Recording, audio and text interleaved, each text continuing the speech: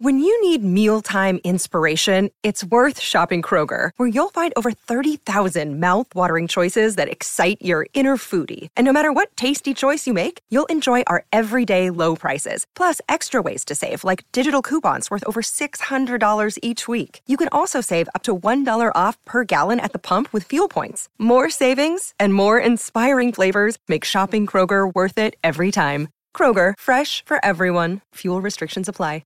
Another day is here, and you're ready for it. What to wear? Check. Breakfast, lunch, and dinner? Check. Planning for what's next and how to save for it?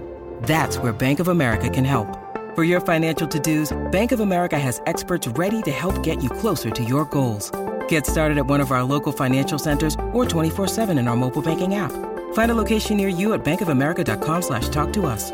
What would you like the power to do? Mobile banking requires downloading the app and is only available for select devices. Message and data rates may apply. Bank of America N.A., member FDIC. Hey guys, it is Ryan. I'm not sure if you know this about me, but I'm a bit of a fun fanatic when I can. I like to work, but I like fun too. It's a thing. And now the truth is out there. I can tell you about my favorite place to have fun. Chumba Casino. They have hundreds of social casino style games to choose from with new games released each week. You can play for free anytime, anywhere. And each day brings a new chance to collect daily bonuses. So join me in the fun. Sign up now at ChumbaCasino.com. No purchase necessary. VGW Group. Void where prohibited by law. See terms and conditions. 18+. Hello there, my name is Miles Jupp, and I'm just interrupting you as you listen to whatever it is that you actually want to listen to tell you about the second series of Middle Please Umpire. Middle Please Umpire is a podcast that I, Miles Jupp, if you weren't concentrating when I first introduced myself only moments ago, that's not a criticism, your thoughts are your own and you must focus them wheresoever you yourself choose, host with Mark Wood, the 95-mile-an-hour bowling, England-playing, World Cup-winning, Northumberland-hailing cricket lunatic Mark Wood. It's another series of episodes of the two of us talking about cricket and indeed any other stuff that springs to mind, both with each other and also with a succession of frankly illustrious guests. We lift the lid on Mark's life as an international sportsman, basically he spends a lot of time icing himself, and take you on a whistle-stop journey through the windmills of his mind. I, a mere fan, listen agog, giggle excitedly, and try and draw comparisons with my own rather more mundane existence. All episodes of Middle Please Umpire are available right now from your favourite podcast providers.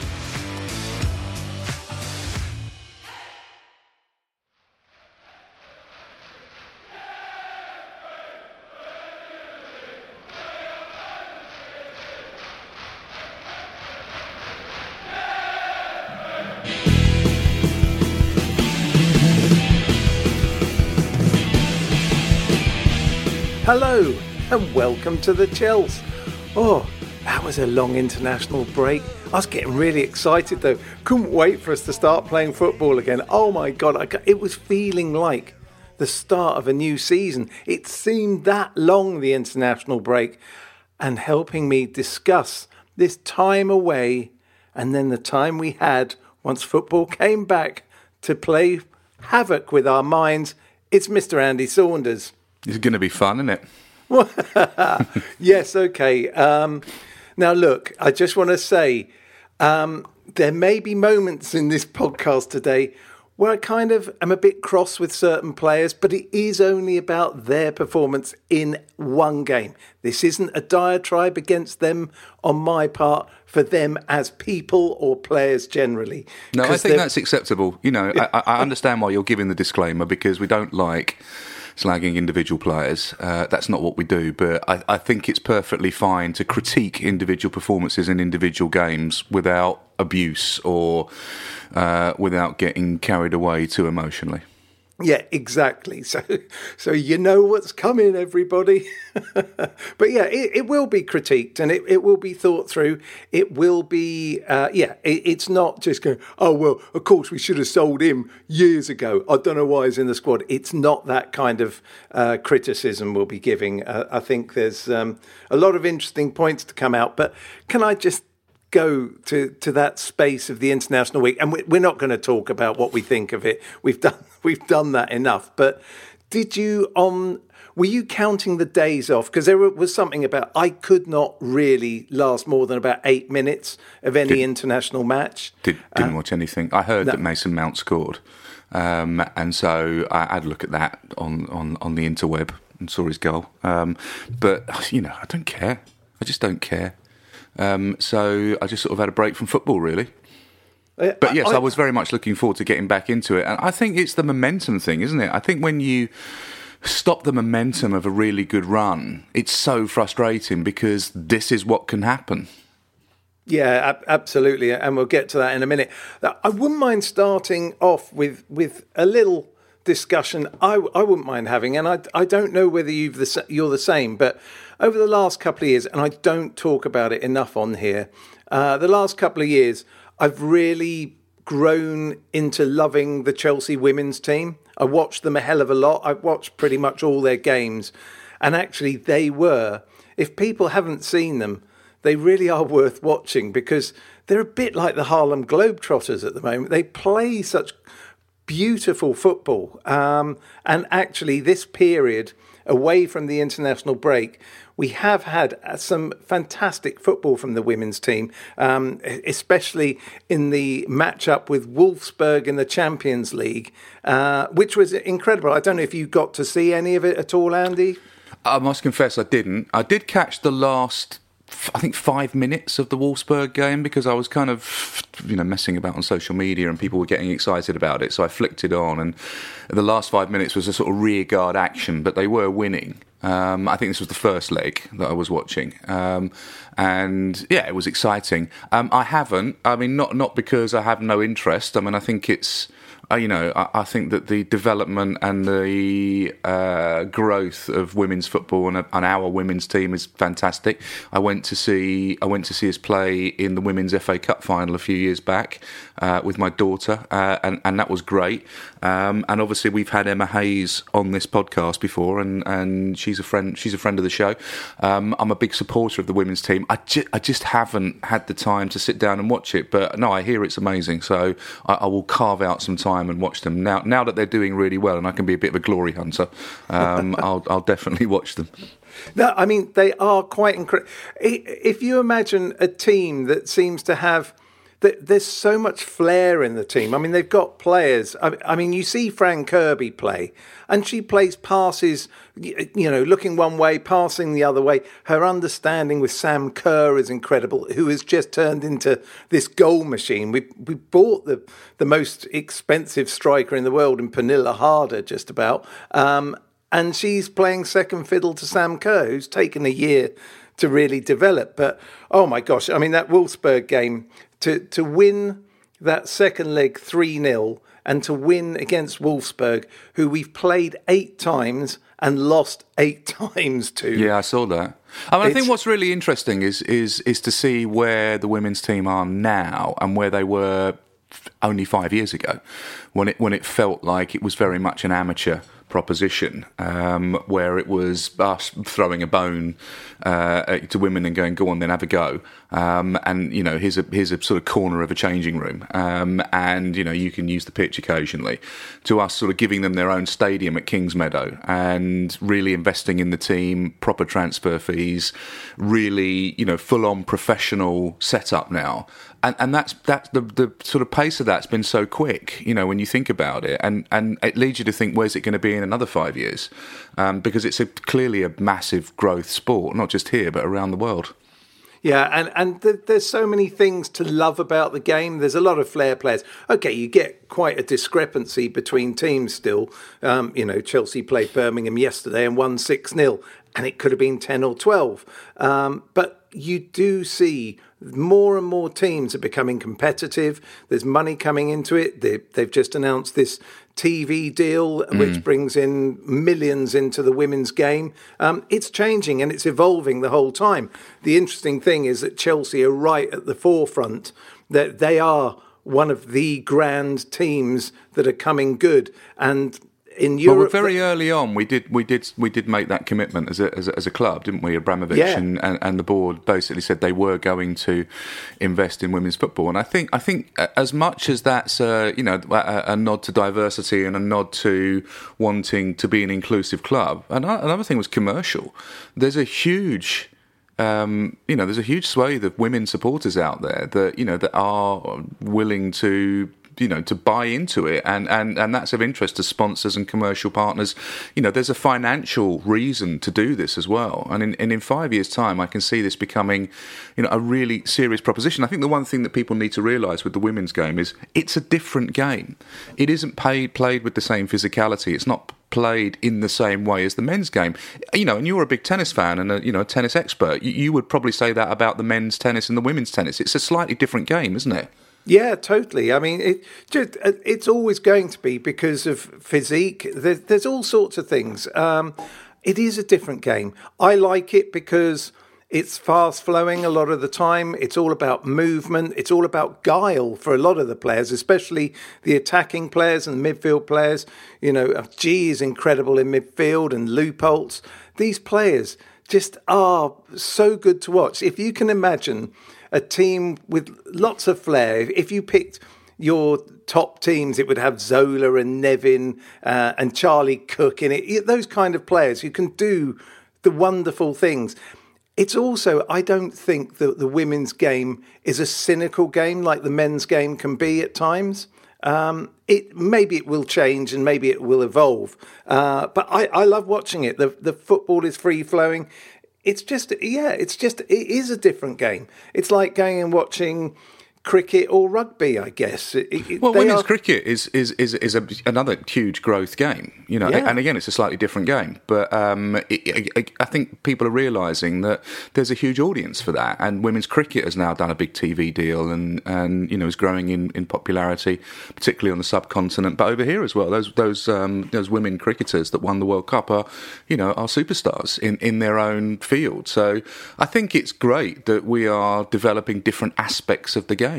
Put aside the fact that it's men and women and, just different aspects for different audiences. And there's something for everybody in the game. I think that's great. Yeah, I think you're spot on.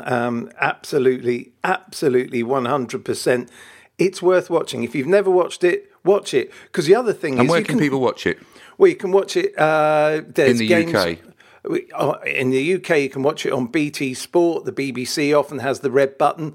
Also, the FA has the faplayer.com, I think it is. Right. And you can watch absolutely every single women's game. So you can go on there and choose, and it's free as well. It's fantastic. I watched Chelsea Birmingham on it yesterday, and that was absolutely wonderful.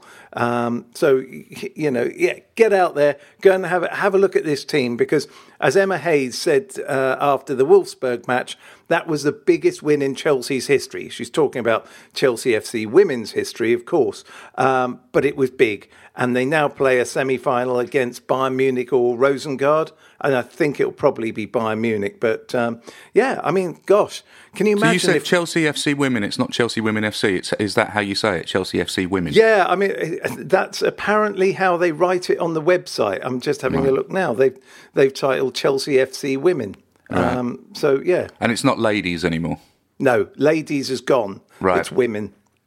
Well, that's good. Yeah. Exactly. Oh, well, that's good. Well, thanks for highlighting that, because I think that's something that people should probably have a look at, including myself. It's not big, I say it's not for any other reason. It's just I haven't got around to it really, but I'll certainly take your enthusiasm and check it out. And also the down part is that they sometimes have to play their matches at strange times, like the game against Wolfsburg was at 12:30 on a Wednesday. So all right. Well, look, Andy. That's kind of as much time as we dare use up before. Well, can we just talk about the fact that it's snowing at the moment? Oh yes, sorry, we had snow for a couple of hours. It's snowing, now man. It was lovely yesterday. We sat outside and had lunch outside yesterday, and now it's snowing. What's happening to the world? I tell you, it's nuts. This kind of sums everything up for me. 3 days last week I was able to wear shorts, sit in the garden, eat, read, do gardening and things, and today I went out with the dog and it's bitter. Baltic. And then it started, absolutely. And then it started snowing. If there's no clearer indication that there is a climate issue at the moment. Weird. It is. Is it cold there as well?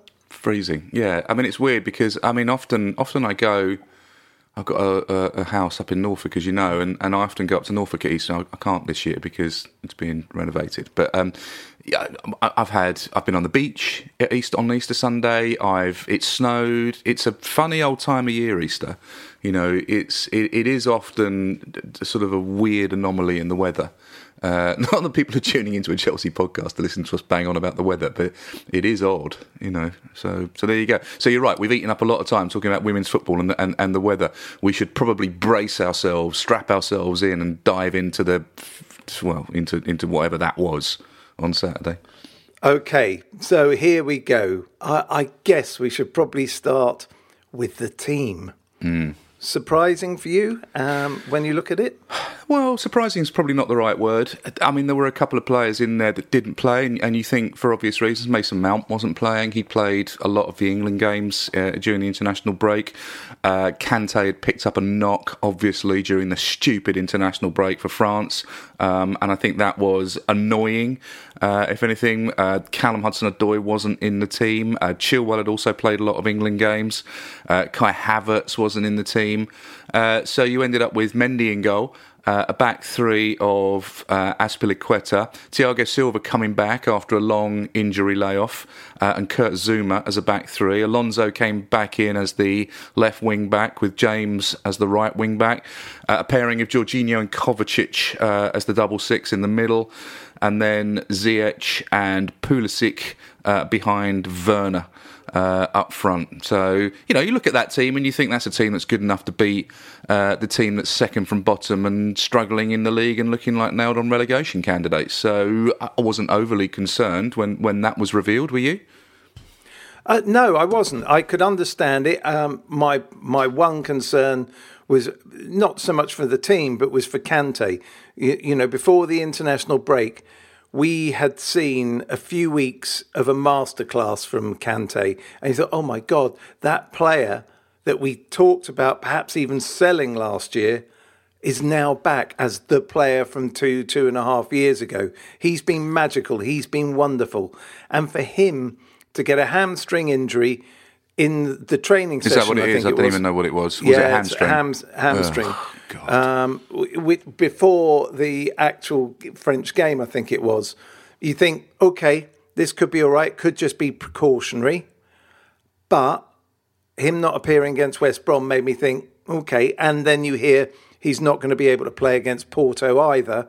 You go, oh, this could be not very good for us. Because I just think when he is on the form that he's been on, he is the whole glue. He actually is. Him what and you Mount. build. Yeah, him and Mount. And I think when both of them are missing, it's a big hole in the team. And Kante particularly, I think it was missing from this game, giving us that steel, that energy, that just that protection in midfield, and that sense of security that we have when he's in the team. You see, I mean, we've banged on about international football, and again, we're not going to do that. But players coming back injured is so frustrating. So frustrating. Not only do you lose the momentum of the run, but you know, when your key players come back injured, it just makes me hate it. It really does. Yeah, no, I'm with you, and you do fear. You look at all the little websites that report what's going on in these games, and you see who's playing and who's not playing, and yeah, you're kind of fingers crossed, hoping everyone comes back fit. So yeah, it was sad news. But still, you look at that team and you think, well, they're all international players in that team. They're all, you know, expensive and elite players. There's nobody in that team that you look at and you think, well, that's taking a bit of a risk. Everybody in that team has played football at the highest level and been revered at the highest level, internationally and domestically. So there's no reason why that shouldn't have been a comfortable win against, as I say, nailed-on relegation candidates. The only caveat that I have to add to all of that was, yes, we should win with anybody who plays from our first team squad against West Brom, as long as we set ourselves up right mentally. And my fear was, and we'll get to the red card and everything in a minute, but my fear is always with these games, don't be complacent. And it was the classic case of, because we had a change side, it always takes 10 or 15 minutes for everyone to settle into place. And you thought, okay, we're just starting to get into it. And we didn't quite get there. You know, we scored the goal, which was great reactions from Pulisic to get in there and get that ball in. It was much harder than, it wasn't just a simple tap in, was it? And you thought, okay, we've got the goal. We're probably, you know, now able to get in the ascendancy. But from that moment on, it was an awful performance. I don't know how much we can. Okay, let's talk about Thiago Silva.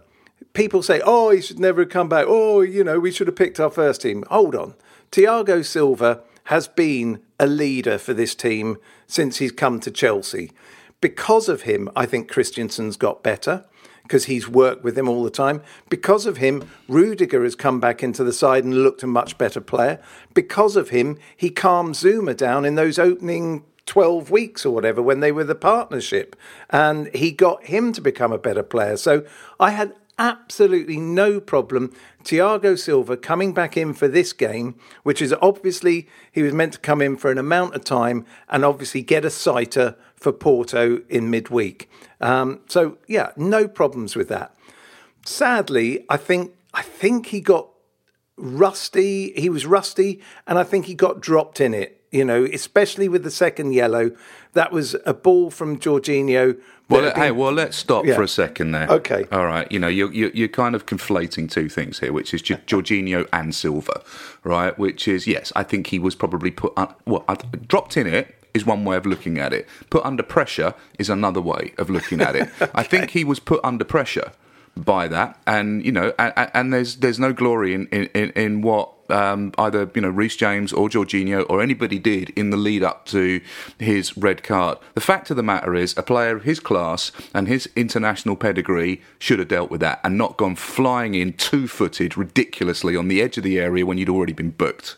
He panicked, there's no excuse for Kerry. Absolutely no excuse for what he did. So we can look at Jorginho and go, it was his fault. And, you know, yes, of course. I mean, Jorginho was rank. And, we'll, you know, if you want to talk about Jorginho, we can. He was rank throughout that game. You know, some of the decision-making he did, some of the, you know, lack of composure he had on the ball, his decision-making in terms of where he passed it, his putting other players under pressure. Absolutely. I give you all of that. Thiago Silva should have dealt with that and didn't. That was shameful by a player of his ability. Yeah, that was where I was going with that he gets dropped in it or, however, put under pressure. But the reaction from a man who's got a yellow card already to come off the ground in that way. And mate, honestly, it was, you wouldn't expect the most inexperienced player at Chelsea to do that. I'm harsher on players of that ability when they do that. Much harsher. I mean, a callow, sort of developing player doing that. You know, if Callum Hudson-Odoi had done that, or even Mason Mount had done that, you'd shake your head and go, well, that was terrible, but hopefully you'll learn from it. I mean, you're 36 years old. Yeah. It's like you've seen it, done it, been there, done everything. Why would you make that decision? Now, maybe you could argue that Jorginho shouldn't have put him under pressure, that Kurt Zuma's challenge could have been a little bit more decisive, but still, I think in the final analysis, there was no excuse for what he did. Now, you know, I think the reason I'm harsh on him, because he's such a great player. He's such an iconic player. And I think you look at that and you think, what were you thinking? Rusty or not, there should have been a level of muscle memory there that prevented you from such a rash challenge in that area. Because, yeah, you had to stop him. But I don't know, Kerry. I just think that everything that went wrong in that game stemmed from that moment. Yeah, I think so. I don't think we were at the races. And once we were down to 10... For a short while, you thought, oh, actually, we're starting to look livelier.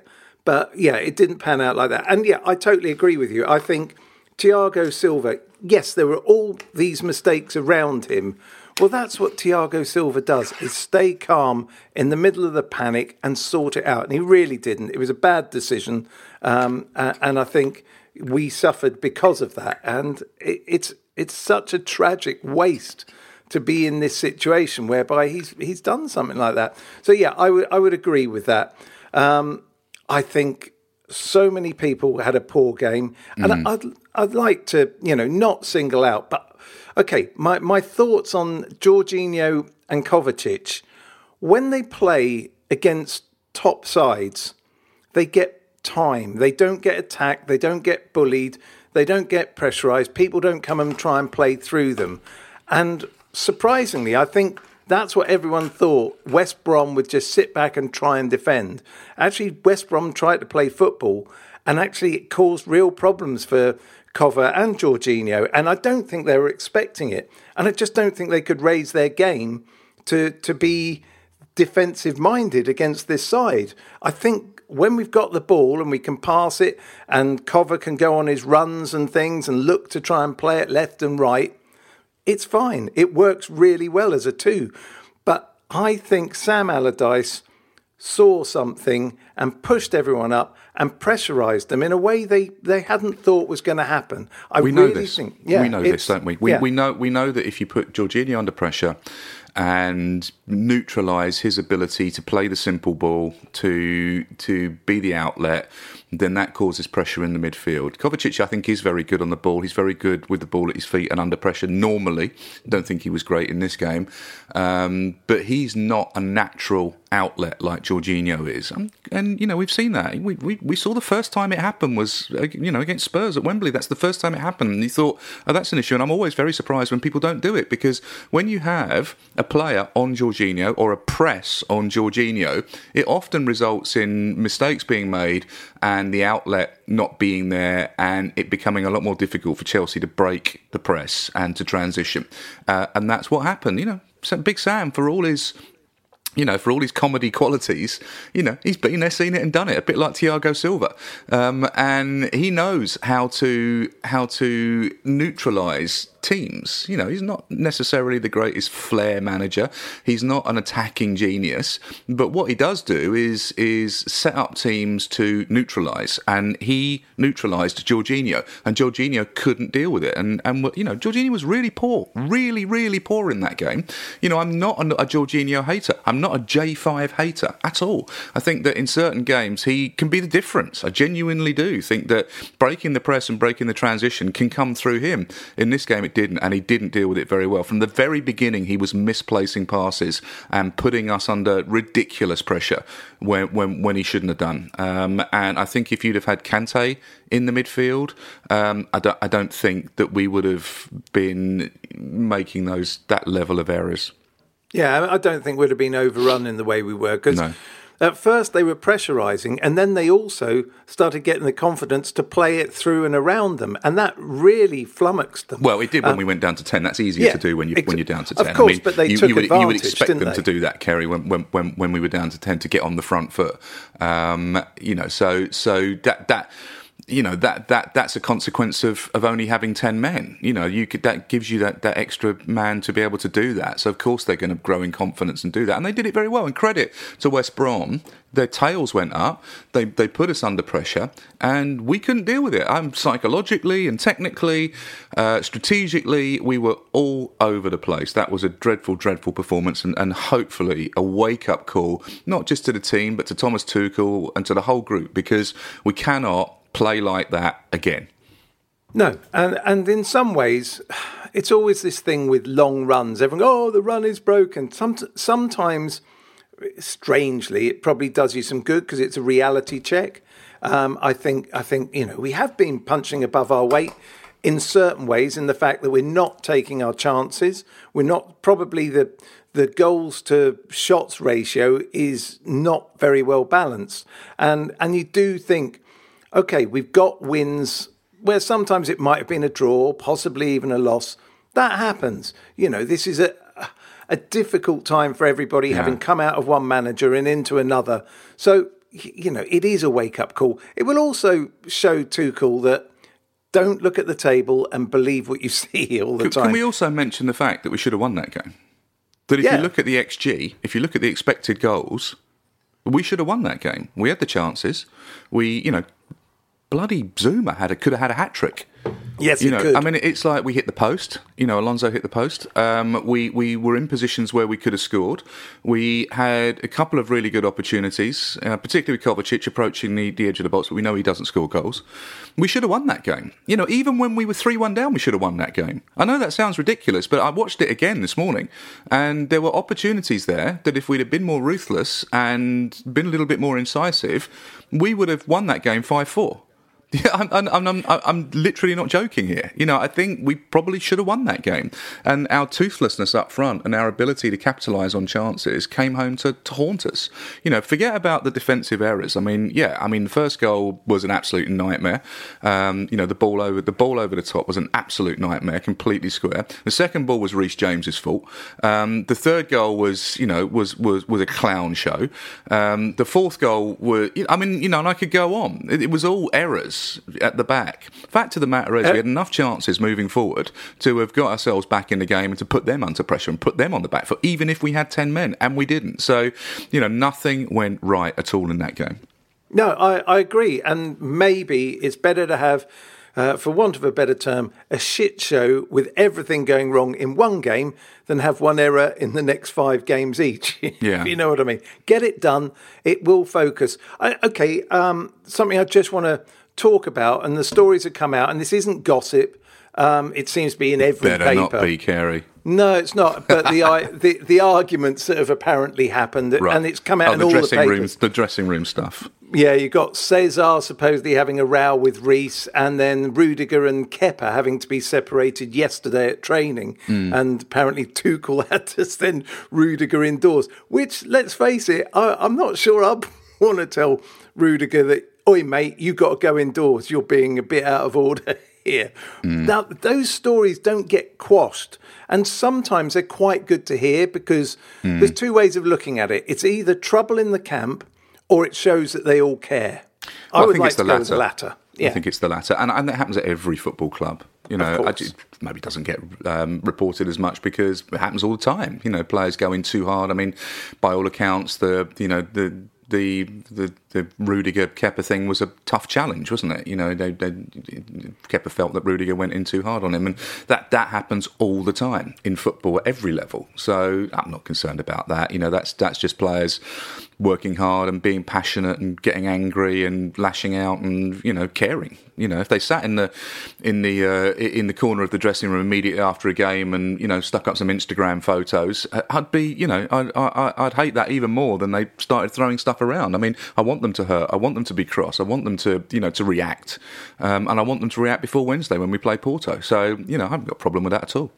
No, neither have I. And for me also, Dave is kind of coaching Reece James as well. So I would think it's meant to say, look, this is what you have to do, because Dave's incredibly experienced.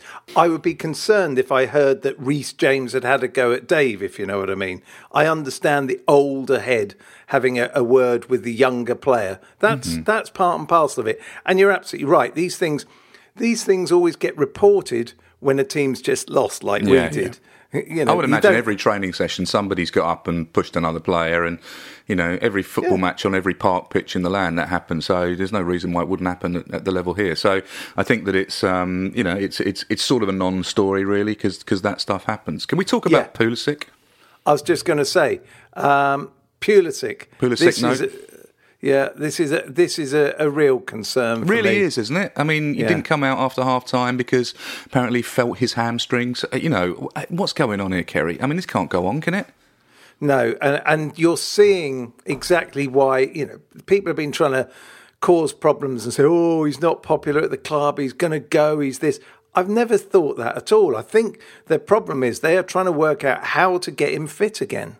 And you do worry that this might be a recurring hamstring that possibly needs an operation on, and that becomes really tricky. Look at what happened with Ross Barkley, how long he was out for when he had to operate on a hamstring. It can be a really worrying time. So I still maintain he is not in the team all the time because A, he's not fit, and B, they don't want it to go again.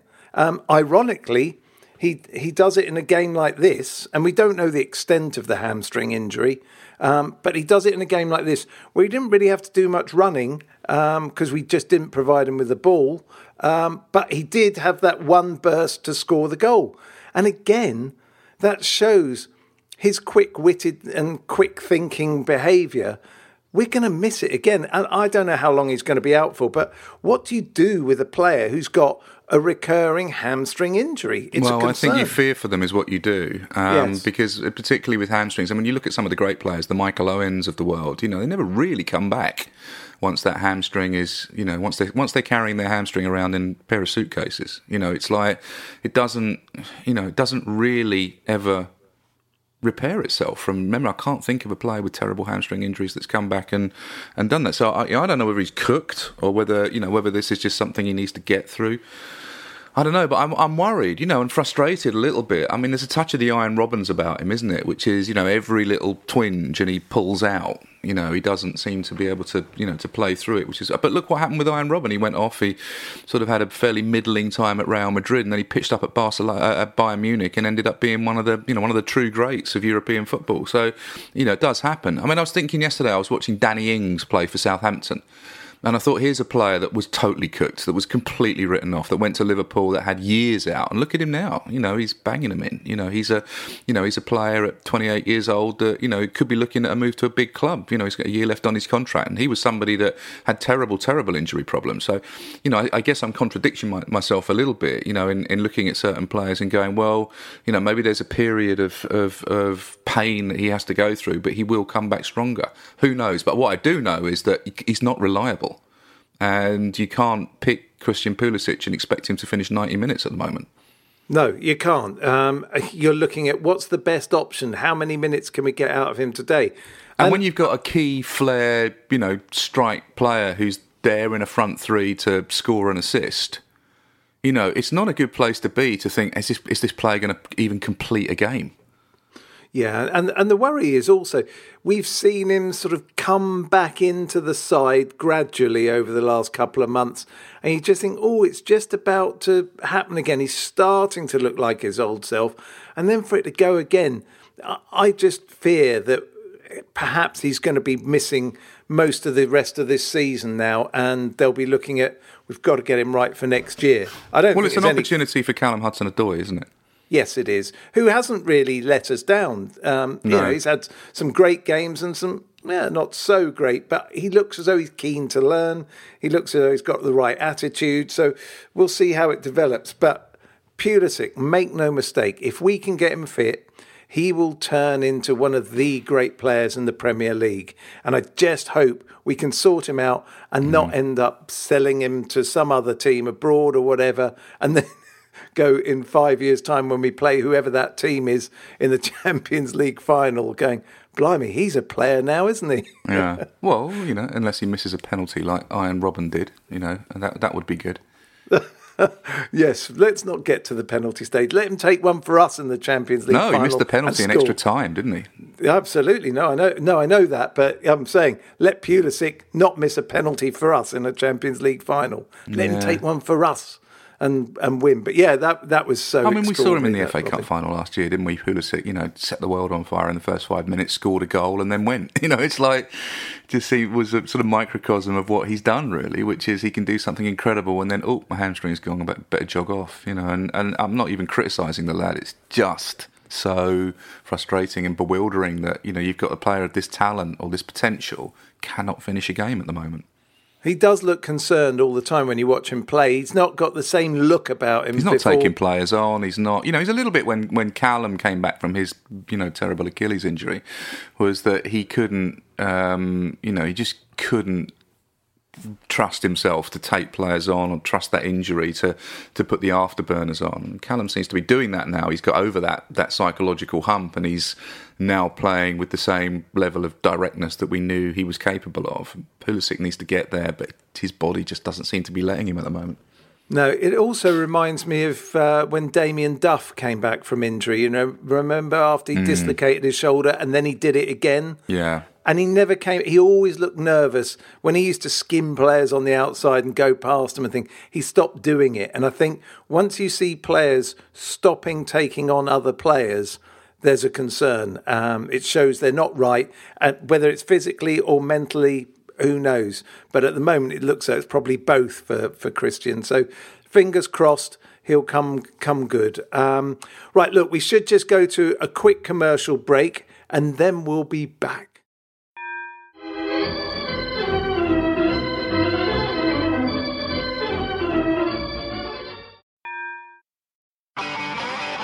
If you want an e-bike that doesn't look like it's made for the shopping precinct, something that's less Mr. Bean and more Steve McQueen,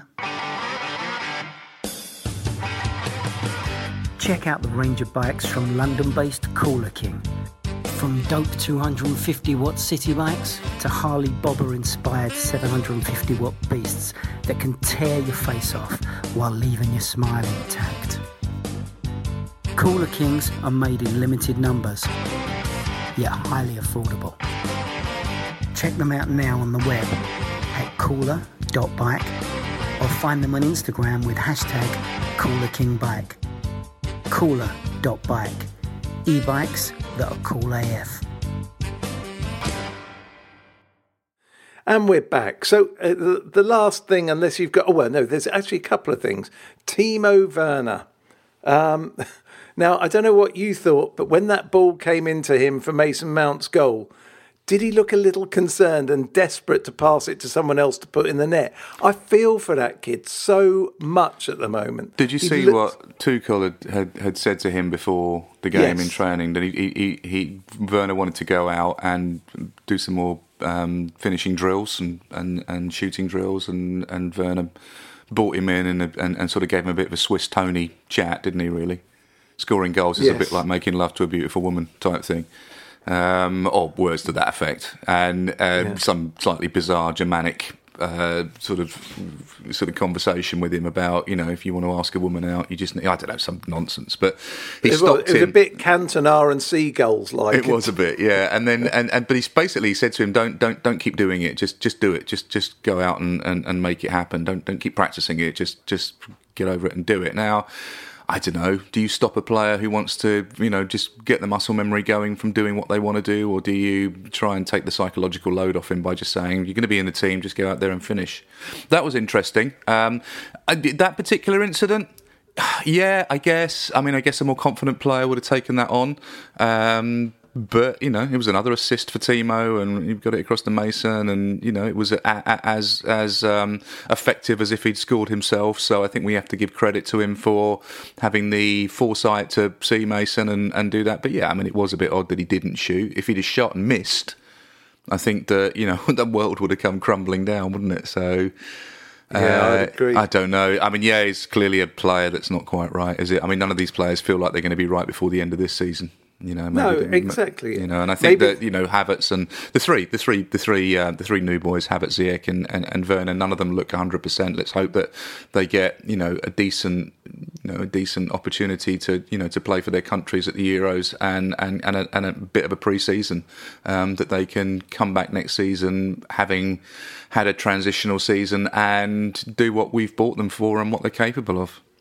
Yeah, on the Werner front, he is good at finding players to pass to. His assists now outweigh his goals. 11 assists, 10 goals. So that's not a terrible return. No, it's not. So he's taking part in 21 goals. So that's something else. That's my he's point. not a disaster. He's not a disaster like Chris Sutton was a disaster, or Robert Fleck was a disaster, or to a degree, Fernando Torres was a disaster. He's not a disaster. He's just someone that is not playing to their potential and looks a little bit lacking in confidence. That's what he looks like. He's not at the level of those other players where you look at them and go, "Oh my word, Tony Cascarino, what have we bought here?" It's a player that is assisting, is scoring goals, is contributing, is affecting games. It's just not doing it at the level we thought he would. No, I agree. It's all concerning, but we move on, and where we move on to. The last point I would say. Do you think Thiago Silva will ever forget the name West Brom, because he's had a mare in both games against them, hasn't he? Well, they seem to be the ultimate bogey team for us at the moment. Was it 8 goals conceded or something in the 2 games we played against them? I mean, it's insane. I know, and then they can't score against anyone else. They save was it it all the up first for time us. they'd won at Stamford Bridge since the early 70s or something? I don't know the exact stat, but something like that. You know, it's just crazy. Yeah. Well, it's a crazy season. But, okay, moving on.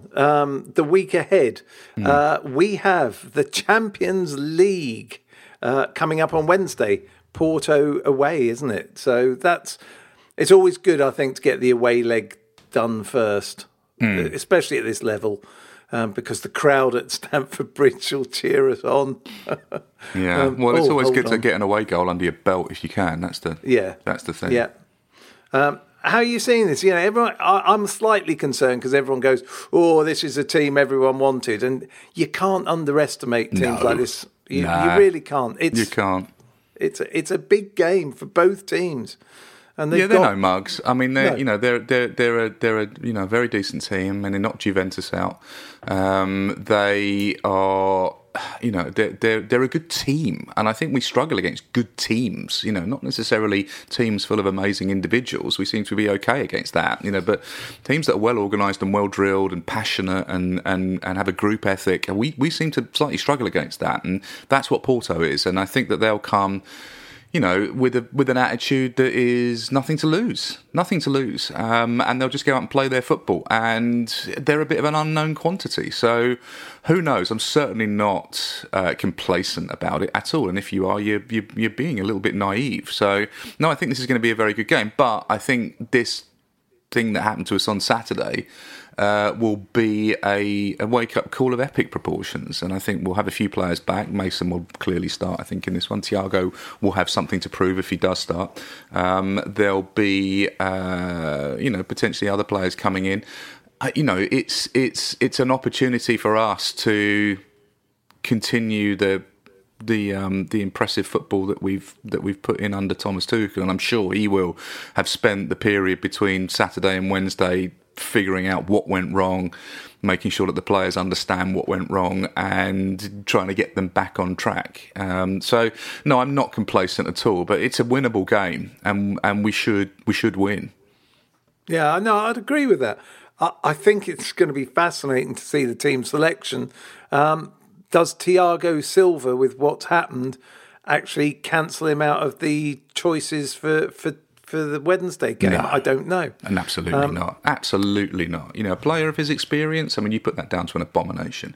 You don't look at that and go, oh, well, that's you out the team. No, I just mean on the fitness level, in the fact that he was meant to play an hour, he ends up playing half an hour.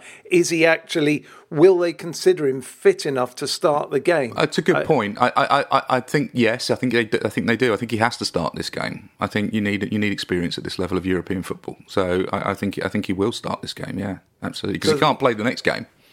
No, that's right. So you would think then it will be him and Rudy, I would have thought. We didn't discuss Zuma, did we? But I think it will be him and Rudiger. Zuma didn't have a good game against West Brom at all. No, he didn't. But I think he just got caught. Like so many players, it was one of those games, none of them were quite right from the start, and it just got worse. So, but I think it'll be Rudiger, and I'll be interested to see whether he... I get what you're saying. Probably it will be Silva, but I wouldn't be surprised if it's Christensen and Rudiger. But we'll see. I think the fitness thing is a good call. I just think he'll go with the experience in this game. Yeah, and knowing that if something doesn't work out, he can always bring Christensen on. Yeah, I mean, I think, as you say, he can't play in the next league game, so you might as well play in this one. That's my view. Yeah, no, we'll see. Again, it'd be fascinating to see what he does up front.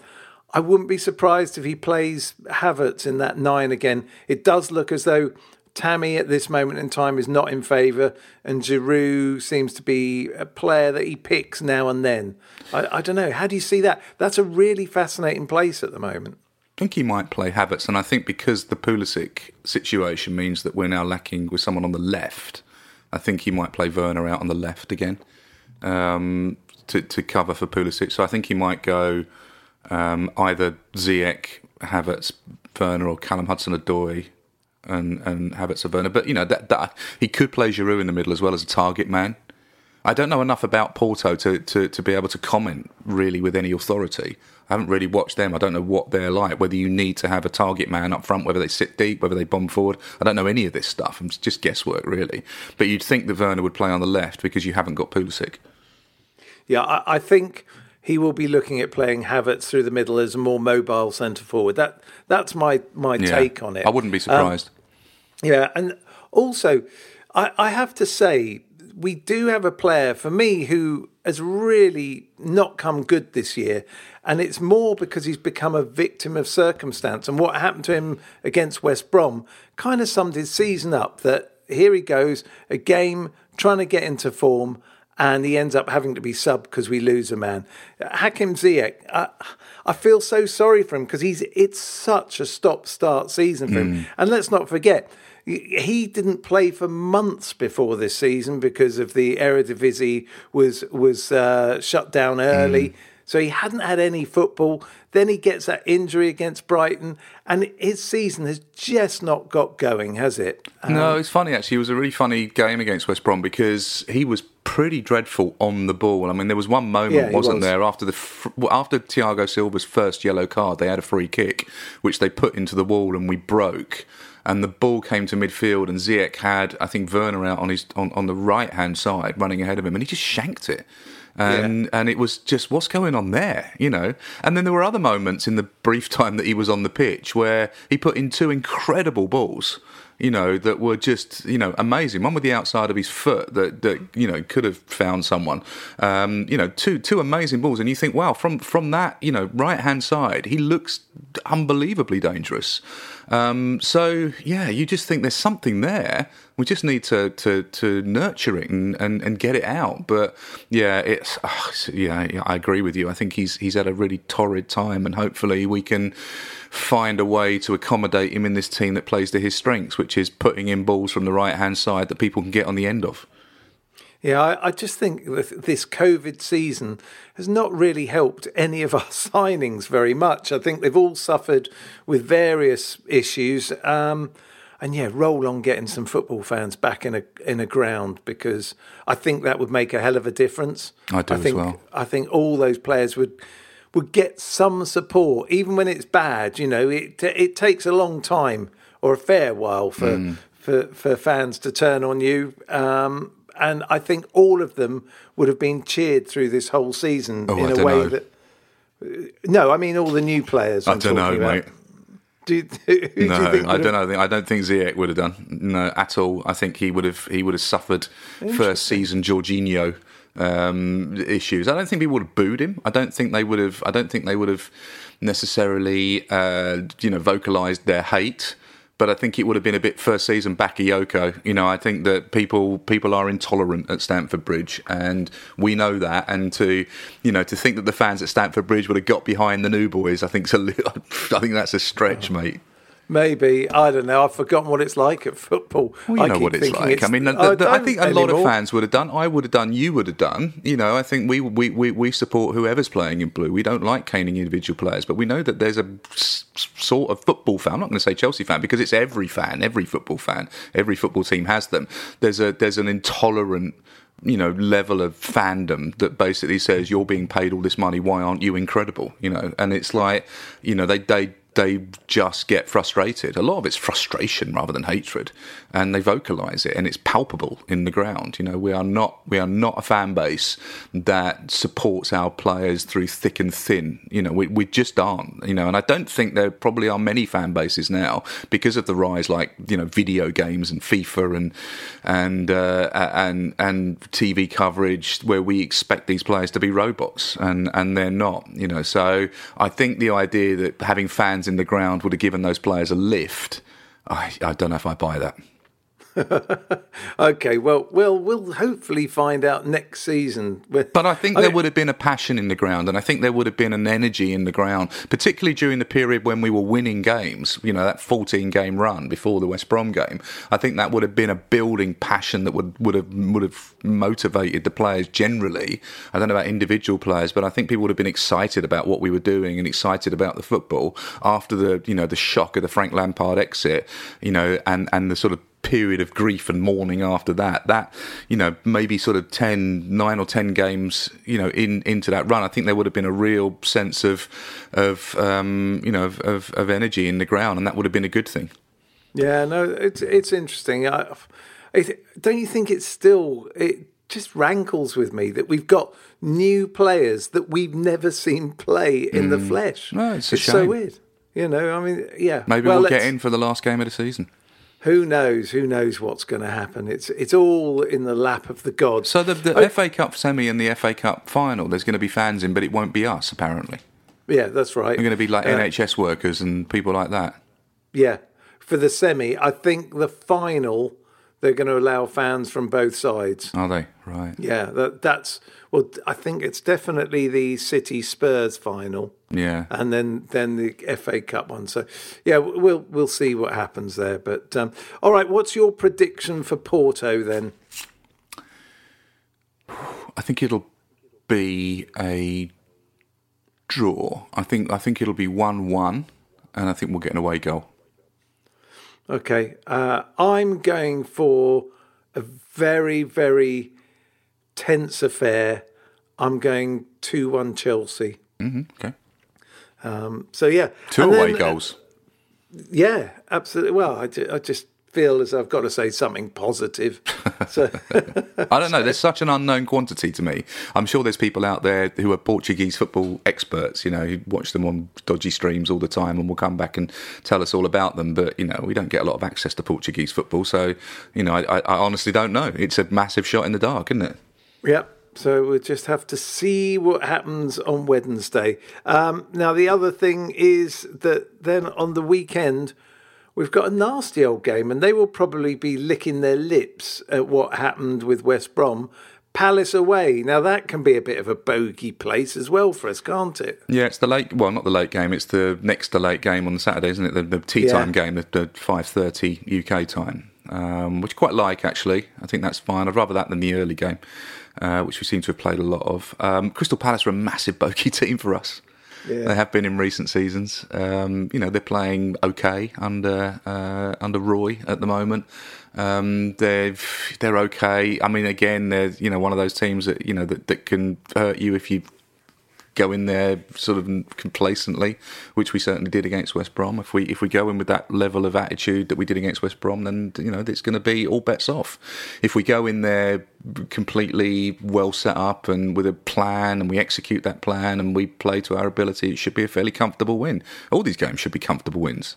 So, you'd assume that by then we would have learnt our lesson and we will go into that game with a much better attitude. Hopefully Kante will be back. Yeah, well, everything will be revealed this week. If we don't see Kante at some point this week, then I fear for the rest of the season is honestly what I think. We need him. I think he's important. All right, your prediction for Palace? Well, I think we should win that comfortably, so I'm going to say 2-0. Well, okay. I'm going to go for another 2-1. There we go. 2-2-1s. I'll be happy with that. I'll be happy with any of our predictions, really. Right, well, that's it. We're about out of time, Andy. How can people get in contact with us? Well, if they want to contact us on or follow us on social media, on Twitter, we are at Chelsea Podcast. You can follow me on at Mr. A. Saunders. You can follow Kerry on at Kerry Levy, which is CERILEVY, Kerry Levy. On Instagram, it's at The Chelsea Podcast. I'm at One True Saunders, and you are Kerry Levy 1. That's it. That's all the info you need. Brilliant. All right, Andy. Well, look, it's good to catch up with you. It's been a strange couple of weeks without talking football with you. We will see how this week develops. And come on, up the Blues. This is a Playback Media production. Get all the associated links for this podcast at chelseapodcast.net. Sports Social Podcast Network. With Lucky Land Slots, you can get lucky just about anywhere. Dearly beloved, we are gathered here today to... Has anyone seen the bride and groom? Sorry, we're here. We were getting lucky in the limo and we lost track of time. No, Lucky Land Casino, with cash prizes that add up quicker than a guest registry. In that case, I pronounce you lucky. Play for free at LuckyLandSlots.com. Daily bonuses are waiting. No purchase necessary. Void where prohibited by law. 18+. Terms and conditions apply. See website for details.